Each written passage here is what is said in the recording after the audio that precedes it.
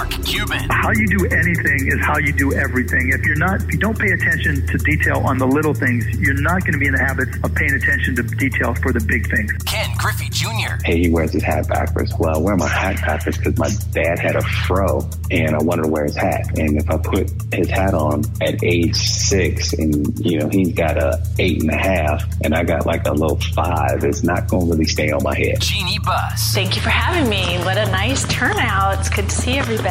John Smoltz. Is if you don't have the imagination and the willingness to fail or not being afraid to fail, I don't think you can be truly great. Candace Parker. I have so much hope for this generation coming up that have grown up with women in sports, in leadership roles, on television, speaking about sports, speaking knowledgeably about sports. Pau Gasol. To me, all the work that I've done, all the humanitarian work that I've done has always given me great perspective, has allowed me to keep my feet on the ground, and has really put and reminded me what's truly important. Damian Lillard. That was for Seattle. Just to name a few. Welcome to Sports Business Radio. Now, here's Brian Berger. Well, thanks for joining us on this edition of Sports Business Radio, presented by Malka Sports. Find them online at malkasports.com. That's MALKA sports.com. Great guest this week, John Owren, sports media reporter for the Sports Business Journal. No fans for the Tokyo Olympics. What does that mean for NBC? We'll talk about NBA rights and NFL rights deals. Lots of good sports media chatter. What's going to happen with Maria Taylor and Rachel Nichols at ESPN? That's coming up with John Owren from the Sports Business Journal. I'm joined by executive producer Brian Griggs. Griggs, how are you? Doing good, and I just always love having John on because he's got so many good, interesting tidbits and stats and numbers and just a plethora of information. So lots of good info from John today, as always. Yeah, no, it's really good to have him on, and there's so much going on in the sports media. I mean, it's just interesting. The media used to cover things. Now they've become covered, right? Like every time someone says something sensational, it's on Twitter or Instagram or TikTok 5 seconds later, and people are talking about it. So people are covering the sports media as much as the media is covering the stories that they're covering. So it's really, really interesting. Let's look at some headlines. As I just mentioned, no fans at the Tokyo Olympics. The announcement followed the declaration of a new state of emergency, which is in effect in Tokyo through August 22nd. The games begin July 23rd and they end on August 8th. Originally, 10,000 local fans were going to be admitted to the Olympic events. Foreign fans were banned in March, and organizers repeatedly delayed a decision on whether to allow Japanese fans. The announcement is a huge blow to Tokyo organizers, and it's going to cost the games and the Japanese people a lot of money. Griggs, people are saying the Tokyo Olympics, the total cost could now reach $25 billion. For comparison, it would be the second most expensive Olympic Games ever. The most expensive, Sochi, Russia. Those Olympics cost $55 billion and basically bankrupted that region. So I don't think it's going to bankrupt Tokyo, but when you're spending $25 billion for a showcase that you've worked years for, and now you can't even have fans, it's got a ripple effect on the fans, on the hotels, and then obviously the sponsors who have paid lots of money to have their brand showcased in front of eyeballs. Well, now the only eyeballs are on TV. It's tough, too, because with the Olympics, you got your 2 weeks or whatever it is where it's such a short amount of time to expose these athletes and, advertisers, like you said, and everything else, too. And now all of a sudden that's gone from fans. So hopefully the TV viewership is up. But, man, it's kind of a step backwards. We're all used to seeing fans back and the energy it brings. And now all of a sudden, no fans. And the cool thing about the Olympic Games, too, is you have so much of the world fans and the flags everywhere and all that. So I'm going to miss that for sure. All right, our next headline. The NBA Finals are underway. We're through 3 games. We have ratings for the first 2 games. ABC is averaging 8.97 million viewers. That's down 35% versus 2019 when fans were in attendance. It's off 51% from the first 2 games of 2018. Ratings are up 41% from last year, though. Remember, that was the Lakers and the Heat, and it was held in the bubble. A 7-game series, which it looks like this is going to go 6 or 7 games, would definitely help ABC with rebounding on these ratings. So, Griggs, Ratings up last year from in the bubble, but down pretty sharply from the last time fans were in attendance at games. I think the series has been a good one so far. The games have been competitive for the most part. There's some stars that are emerging like Giannis and CP3 and Devin Booker. But, those are not great numbers for the NBA Finals. Well, like we talked about before, not having the big name, the LeBron or the Lakers or the big team, the big market as much, you see why ratings might be dropping a little bit. I agree with you. It's been competitive. It's fun. The two teams are very active, very fast teams and lots of action. So I'm enjoying it, but we'll have to see if we get to game 6 or 7, if those ratings pop up. All right, our next headline, Tampa Bay Lightning. They are the Stanley Cup champions again, second consecutive year. Tampa Bay, City of Champions. You've got the Bucks and the Lightning now, who are the champs in Tampa Bay. The Rays were in the World Series last year against the Dodgers and lost. So Tampa's become a hotbed for champions in sports, Griggs. Man, it's a good city to be in if you are a sports fan, because the Lightning dominated Montreal. I mean, that wasn't even close. They should have swept them. I mean, it just was not a series, which is kind of rare. Stanley Cup usually goes 6 or 7 games. This one just did not have it. Tampa Bay is just dominating. All right, our last headline, Major League Baseball has its All-Star Week in Denver. Remember, it was supposed to be in Atlanta, and for political reasons, it was moved to Denver. Pete Alonso of the New York Mets won the home run derby, but the real talk of the town this week is the star power of Shohei Ohtani. He's on full display this week. He participated in the home run derby. He's going to compete in the All-Star game as the AL starting pitcher and leadoff hitter. He's the first player out of almost 20,000 career Major League Baseball players to do that. So, we weren't alive for Babe Ruth, Griggs, but we're watching a modern day Babe Ruth, and he may be even better, because you can argue the competition today is better than when Babe Ruth was playing. And it really is amazing to watch someone who isn't just doing both things, but is at the peak of doing both things. I mean, he's got Nolan Ryan's fastball, and he's got Ken Griffey Jr.'s swing and power. I mean, it's really nothing like we've seen before. Yeah, watching the Derby last night, I was like, you watch his swing and how his stance and he looks, you're like, there's no way that guy's a pitcher. And then you watch him pitch and he's like Nolan Ryan speed. It's incredible. He's fun to watch. I agree. It's something that we probably won't see for another 100 years. And I thought there was a great crowd for that home run derby too, which was fun. Yeah.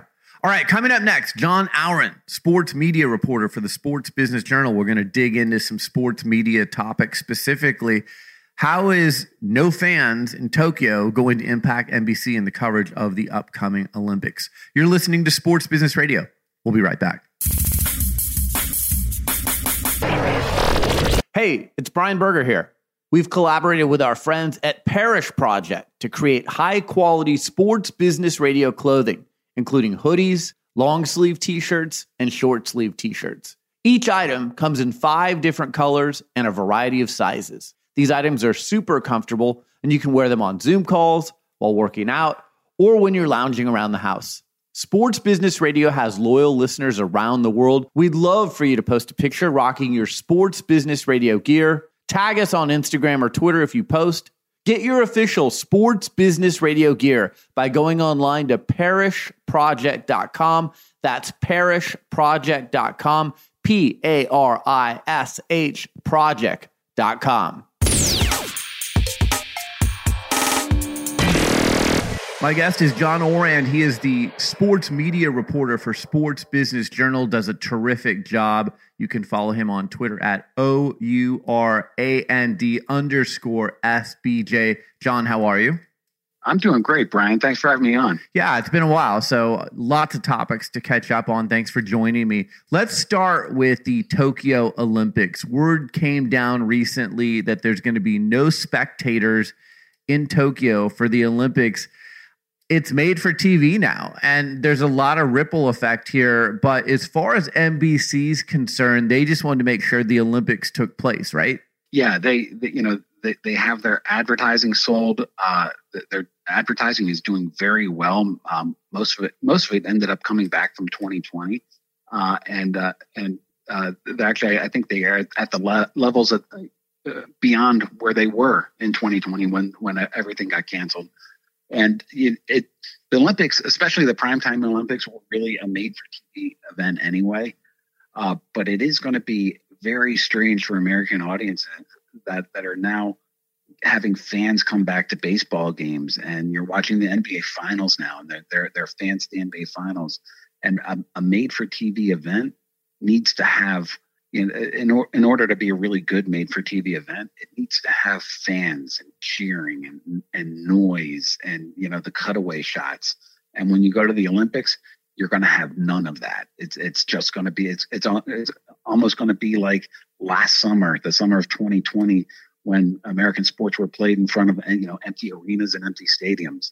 And I think that's going to be, somewhat jarring to see come back again, given what's going on in Tokyo. Yeah, I agree with you. I think the world is moving on, and we're seeing big crowds at the NBA Finals and the Stanley Cup. And to watch something with no spectators, I think it is going to be jarring. That's a good word for it. Yeah, and it's also happening. I almost corrected you and saying, no, the world is moving on in the United States. But, the European Championships, they're full stadiums there that are cheering. And it's part of the it's part of the viewing experience. And so it's very easy to say, oh, well, it's just a made-for-TV event anyway. But, I think one of the reasons that TV ratings suffered in 2020 generally is because it wasn't, it was so much less of a made-for-TV event. And because in order to be a made-for-TV event, it has to be an event, and it has to be like a full crowd and a lot of noise and a lot of colors. And in the case of the European Championships, the singing and the songs and the swaying, and if you have none of that, it just becomes a competition almost. I don't have these figures in front of me. Maybe you know them off the top of your head. How much is NBC paying for the Olympics again? Remind our listeners. Oh, I forget. I wish I had looked that up before this. But at NBC, they're paying a lot, and they have it going into 2032. And from NBC's viewpoint, I think that you can expect television ratings to be down from 5 years ago, the last Summer Olympics. But and this is a very big but, they're going to win the night in prime time for 2 straight weeks plus. Thanks to the Olympics, their advertising is going to be very, very healthy. And so sometimes I personally get caught up in the minutia of TV ratings and whether or not ratings go up or whether or not ratings go down. If the ratings go down, there's still so many other aspects that make the Olympics valuable for NBC. And just the fact that they're going to be the number one broadcast network for 2 straight weeks, and everybody knows it. The other networks know it. The advertisers know it. NBC knows it. That is very, very powerful. John, this is more of a sports business question and less of a sports media question. But, I'm reading that total cost of the Tokyo Olympics could reach $25 billion. The most expensive Olympics ever produced were the Sochi, Russia Olympics, $55 billion.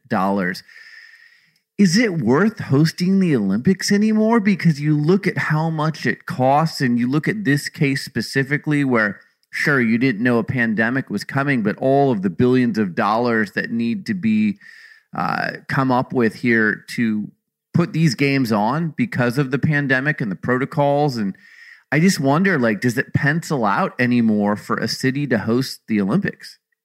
And that's a question that all cities that bid on future Olympics are asking themselves, because the costs are getting very high. I mean, the cities always wanted the Olympics because it helps for tourism. It helps because all of a sudden they're able to come in and make improvements to public transportation systems or roads, or in the case of London, they ended up building an entirely new the Olympic Village in an area of London that had never really been populated before, and so there are a lot of benefits there, but the cost has gotten so high. If you look, there are fewer people, there are fewer cities that are out there, bidding on the Olympics, and that's because it's that is solely because the costs are so high, and some of the smaller and medium-sized markets have really decided that they can't afford it.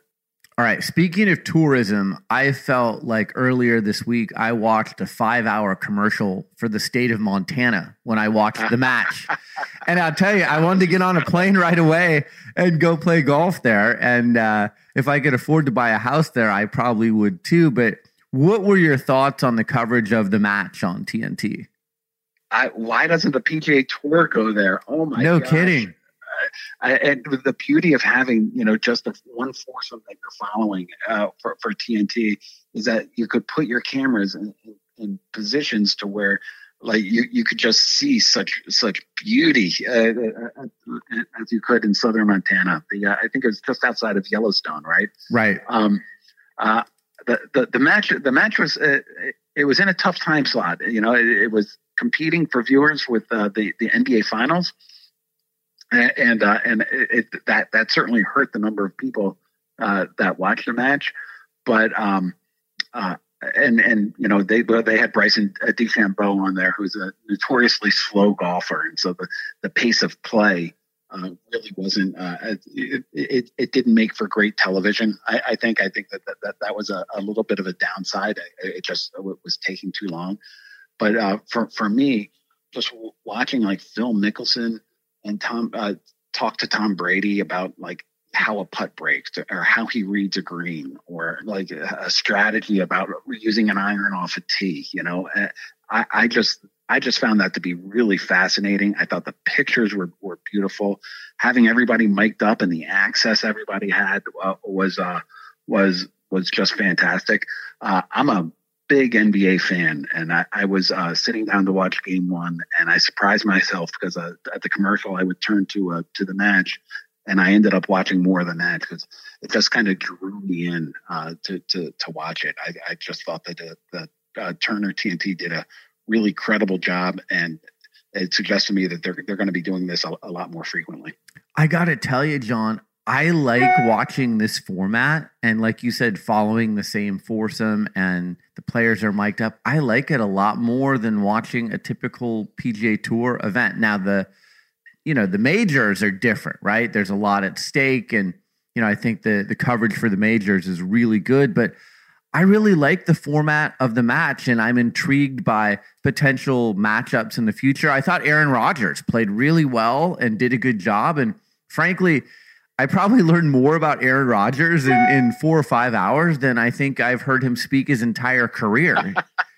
So I was let me ask you though, Brian, the match was on, I think it was on, that foursome took about 5 hours to play their round. Yeah. How much of that did you watch? I'd say 3.5 of the hours, because I, like you, switched over to watch NBA Finals, and then during commercials I'd go back and I think the back nine, DeChambeau and Rodgers took control of the match. If it had come down to the last hole, then maybe things are different. But I was just intrigued by so many things. I think people, whether it was Tom Brady or Brian Anderson, the announcer, were trying to get some nuggets of information out of Rodgers, and he just wouldn't budge on any of them. But I love how they drive around in their carts. They all have their own carts that are, they have their branding on them, and, they have microphones and they have cameras. And I just think that's an interesting way to be interviewed. You can kind of check in at any time with any of the players, whether they're actually on the course or they're driving their cart. And I like the format of how TNT does it. So it really works for me. It's funny that you mentioned, that you stopped watching or watched less when DeChambeau and Rodgers took a lead, because to me it certainly was a competition, but who won it mattered so much less to me, just than sort of like the access, or like I said, I just found I find Phil Mickelson in that format to be a total star, and like just hearing how he approaches the game, or approaches the match, that match. As somebody that is a total hacker out on the course, I was really intrigued by that. I really enjoyed that. Well, it got me thinking, either two things need to happen. One, Mickelson needs to play in every single one of these, because he really is the engine that makes this go. I agree with you. He's kind of the life of the party. Or two, I was thinking to myself as I was watching this, if Tony Romo gets X for calling football games, what would Phil Mickelson get for calling golf. And I know golf doesn't have the same budget that the NFL does, but he provides such insight. And I think he could be every bit as good as Tony Romo on TV calling golf. Don't you think? Nobody anytime soon is going to be getting Tony Romo money out there. Tony Romo got his deal through a totally unique set of circumstances where his contract was up. ESPN needed an analyst. The media rights were up for the NFL. You know, everything was conspiring against the networks and for Tony Romo to have this bidding war get him to where it is. I love the Tony Romo comparisons, and every single on-air person wants to get Tony Romo money, but that money is not out there. That being said, once Phil Mickelson retires, he'll have CBS, he'll have NBC, ESPN has some golf as well. Discovery has golf. He'll have a lot of networks bidding a lot of money in order to have him on air for certain. Yeah. So let's transition into NFL since we're talking about that. You know, NFL has the new 11-year contract worth more than $100 billion that's going to come up here pretty soon. NBC has added Drew Brees. Jim Nantz stays at CBS. What are some of the other big moves that we should be paying attention to as the NFL season doesn't quickly approach, but it's going to be here before we know it? So this NFL season is still the old contract. So this NFL season is going to look and feel a lot like the old NFL season. The big change is that Thursday Night Football is going to be exclusive to Amazon. Fox ended up getting out of that deal early, and Amazon is gonna end up getting that. So unless you're in the home markets of the teams playing, the only way you can see those Thursday night games is to stream Amazon Prime to your TV, and that's a big thing. But once the new deals kick in, the biggest change to me, there are two changes. One is ABC. We're gonna see ESPN use ABC a lot more. They're going to use them in the regular season. ABC is going to become part of the Super Bowl rotation, which means that they're going to start to carry Super Bowls again. I think the last one they carried, I believe, was in 2006. If I'm saying that off the top of my head, that might not be true, but it's going to be, pretty unique. That was 15 years ago. And the other big change to me is Fox still has the NFC package, and CBS still has the AFC package. But the way the NFL decides what's an NFC game and an AFC game has totally changed. So the idea that CBS is going to get an interleague game when it's I think let's say Dallas is playing at Cleveland, that typically would be a CBS game, and now there's no rhyme or reason for that. Now Dallas is an NFC team, and CBS will be able to get an NFC team a certain number of times. So Dallas versus Washington, that could be on CBS. Dallas versus Cleveland at Cleveland or at Dallas, that could be on CBS too. There's no easy designation to decide where what games are going to be on what networks. And for people that really care about this stuff like me, that's going to be a pretty big change. Yeah, that's interesting. You're based in DC. I'm reading reports that RG3, who used to be the quarterback of the Washington football team, had some pretty darn good tryouts for the TV networks. What are you hearing there? And could he be an emerging TV star? A TV star, I'm not sure, but he certainly is going to be somebody who will be on television in the broadcast booth. It's something that he's wanted to do for a long time. I think that he has a personality that you can see even in interviews shines through. I mean, he had a one season here in DC where he led this awful franchise to the playoffs, for goodness sakes, and became the star and the toast of the city almost. And he sort of bore that label pretty well. It fell away pretty quickly, in the ensuing seasons. But while it was there, he did it. He fit that suit pretty well. He has been having some tryouts with some of the different networks, Fox and ESPN. He's been doing a really good job by all accounts, and he'll certainly. He's not going to be like Tony Romo, where he's going to walk into the number one position and be instantly the top analyst at a network. But he certainly will be, in the rotation. He'll be, an analyst at a network, doing probably calling games, not as play-by-play, but as an analyst. If he goes to ESPN, it might be more of a studio role, but he definitely has TV in his future. Interesting. Let's talk NBA Finals. Ratings are down pretty sharply.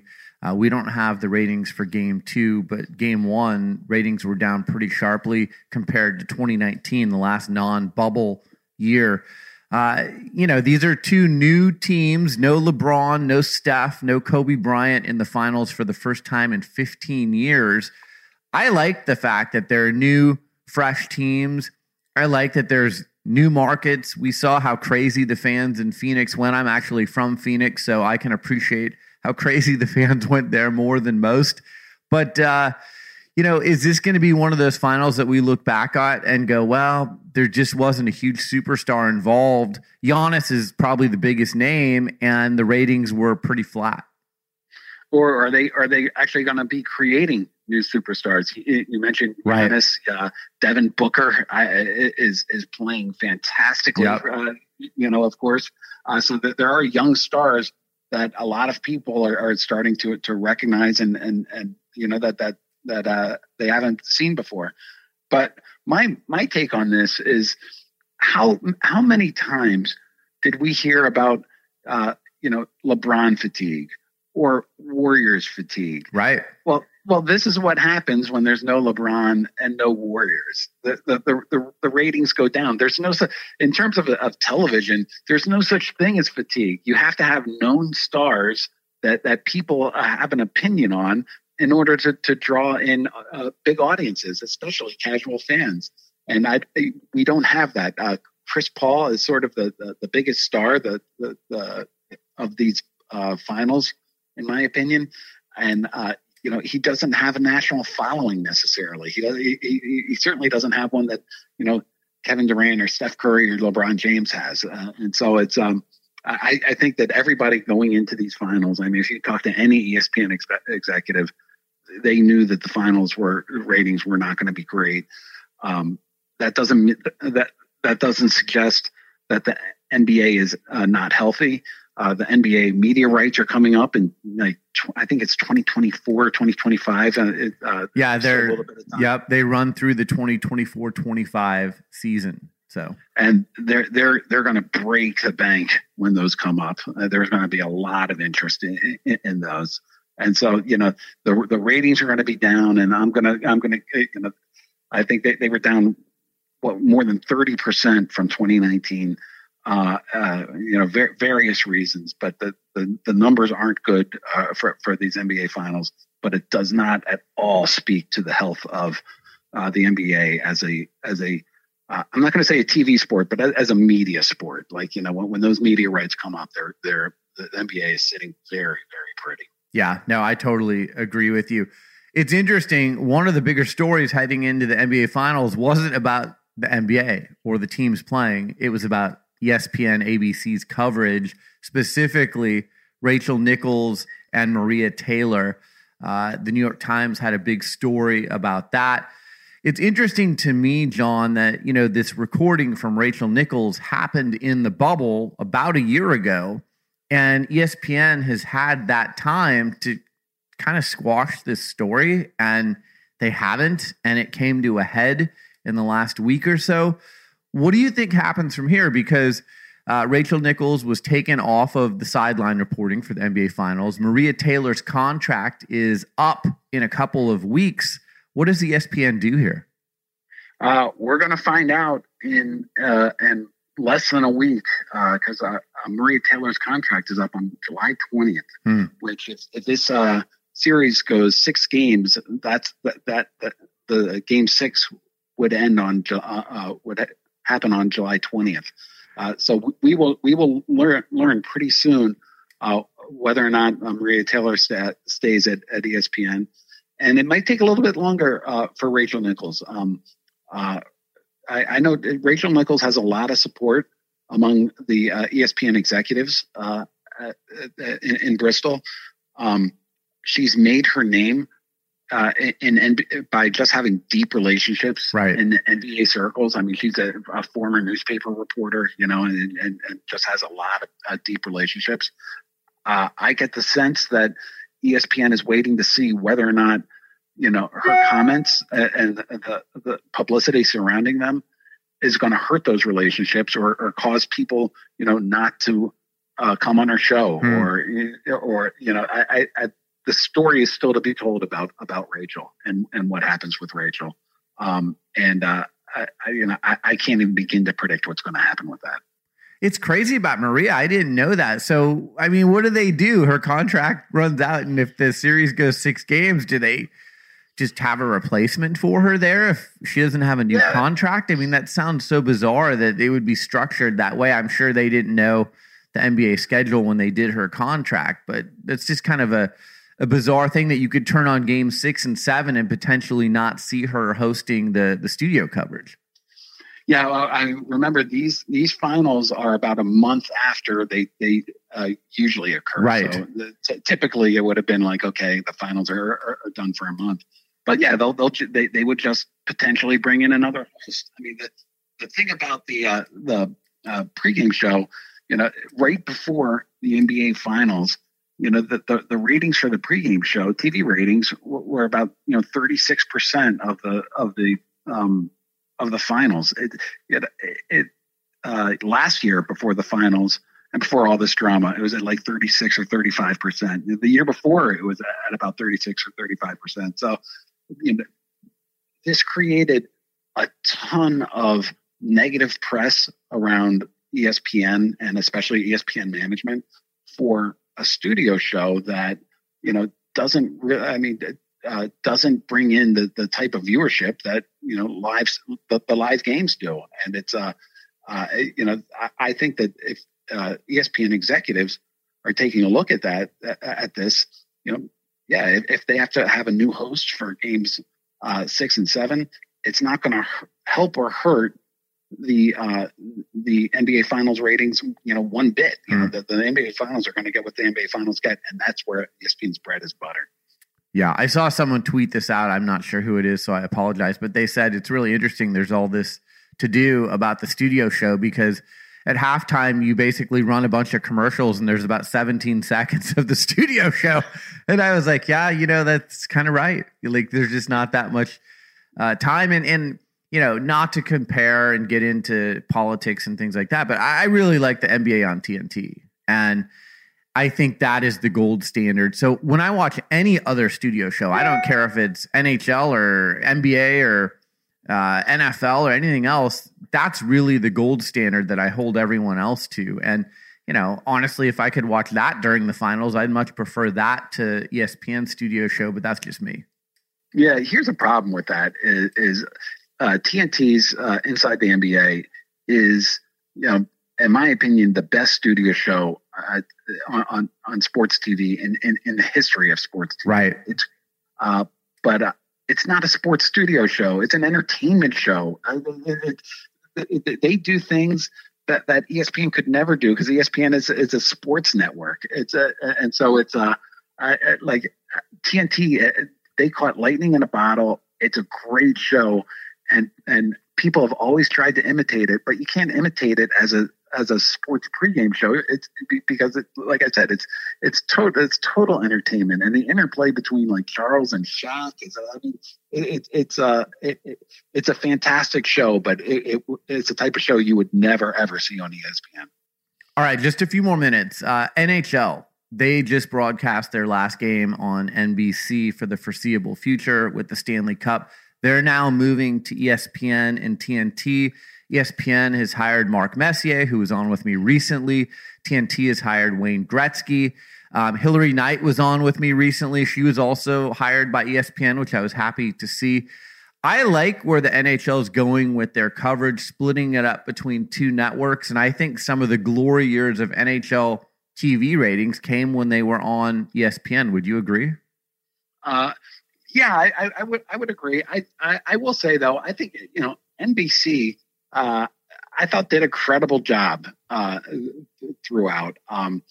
If you remember back in 2005, the NHL had nowhere to go. Right. They ended up doing a deal with I forget whether they were called the Outdoor Life Network or OLN at the time. But OLN, yeah. They weren't even owned by NBC. They were owned by Comcast. NBC at that time was owned by GE, and NBC sort of the broadcast network carried the Stanley Cup Finals and a couple of playoff games on the broadcast network, and almost as a favor to Gary Bettman. There was no rights fee involved. The league was coming off of a awful lockout, and they lost an entire season. And NBC from that point really they ended up buying OLN. Comcast ended up buying NBC. So the OLN and NBC was in the same family, and NBC. They treated the NHL very well. They grew together. I thought. I think that this is a step for the league and for Gary Bettman to they've always wanted to be like the NBA, which is in TNT and ESPN, and they wanted to be like the NFL, which has their programming across all networks. Like they think that TNT and ESPN can both market the NHL in ways that a single entity like NBC, can't. And so this was always part of the plan for the NHL. And I think that you're going to see. I mean, you saw TNT marketing it during the NBA playoffs. You're going to. I think I've seen a couple on ESPN, a couple marketing things as well. You're going to see a lot of growth, I think, in the NHL. And I think you're going to see it because it is spread across a couple of different networks that are going to be trying to push that programming.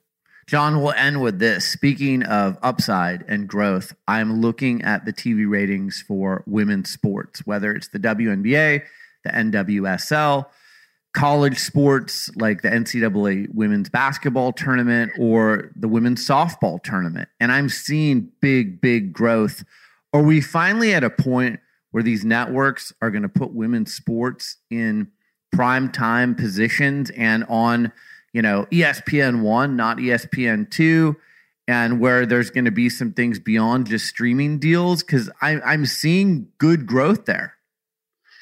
You're seeing good growth. It still is not nearly where, NBA numbers are, NFL numbers are, college numbers are. But I do think that you're going to see increasingly more slots for, say, the college softball World Series. They had their final during the middle of the afternoon. I think that you'll see ESPN and the NCAA schedule that final for prime time on ESPN, not ESPN2. I mean, those are numbers that this year were bigger than the college baseball World Series. Right. It's significant. So the women's sports were starting from a smaller point, but the growth is unmistakable. I think the growth is real, and I think the runway, the opportunities for future growth are much higher than for male sports. I feel like I more than feel. I've talked to executives who are taking a look at different time slots where they can slot them, where they can draw in more viewers, and it's not just sort of throwaway programming, sort of on an early afternoon on a weekend or a Sunday. I think you will see a lot more of this in prime time, and I think you're going to see ratings continue to grow as more people sample them, and they end up more stars start emerging from a lot of these sports. John Ourand, the terrific sports media reporter for the Sports Business Journal. Read him there. A must follow on Twitter at OURAND_SBJ. John, thanks so much. I always enjoy our conversations, and we'll catch up with you soon. Brian, I always enjoy this. Thanks, man. Well, that's it for this edition of Sports Business Radio. Thanks for tuning in. Thanks to our show staff, Brian Griggs and Josh Blank. And thanks to our partner, Malka Sports, for powering Sports Business Radio. Learn more about them online at malkasports.com. That's MALKA sports.com. For Brian Griggs, I'm Brian Berger. Have a great week, and we'll talk to you soon right here on Sports Business Radio. This and every SBR podcast is available on Apple Podcasts, Spotify, Stitcher, and your favorite listening app. Follow Sports Business Radio on Facebook, Twitter at SB Radio, Instagram at Sports Business Radio, and online at sportsbusinessradio.com. Sports Business Radio is produced by Brian Griggs and Griggs Productions, griggsproductions.com.